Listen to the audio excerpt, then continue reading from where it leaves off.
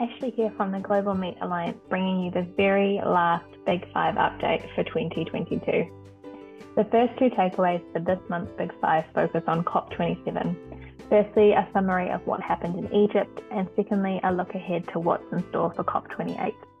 This year, COP27 delivered the very first Agriculture Day and hosted pavilions dedicated solely to food and agriculture, which set a different tone for this year's event.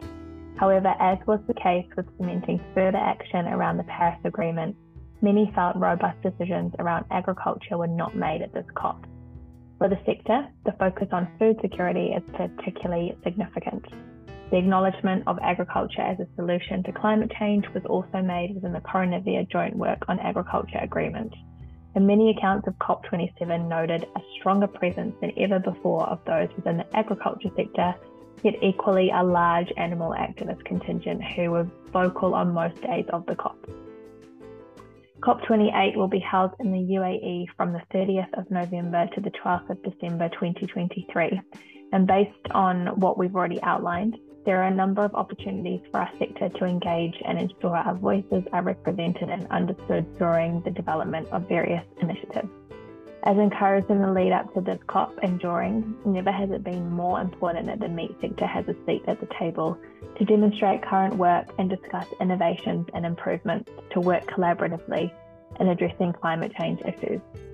Over the coming months, GMA will take a deeper dive into some of these initiatives to better understand where the opportunities are and to share how you can be involved. Our third key takeaway is focused on the debate around the role of meat in the diet.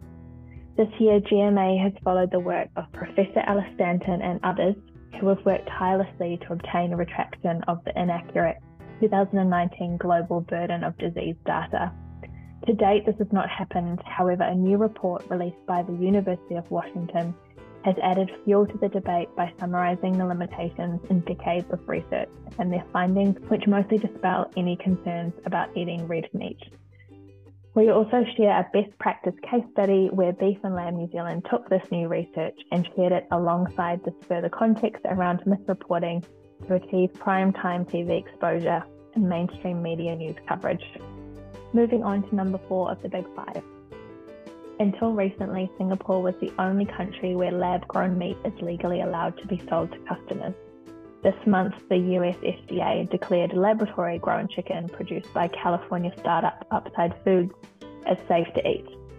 A pre-market consultation is not an approval process, however.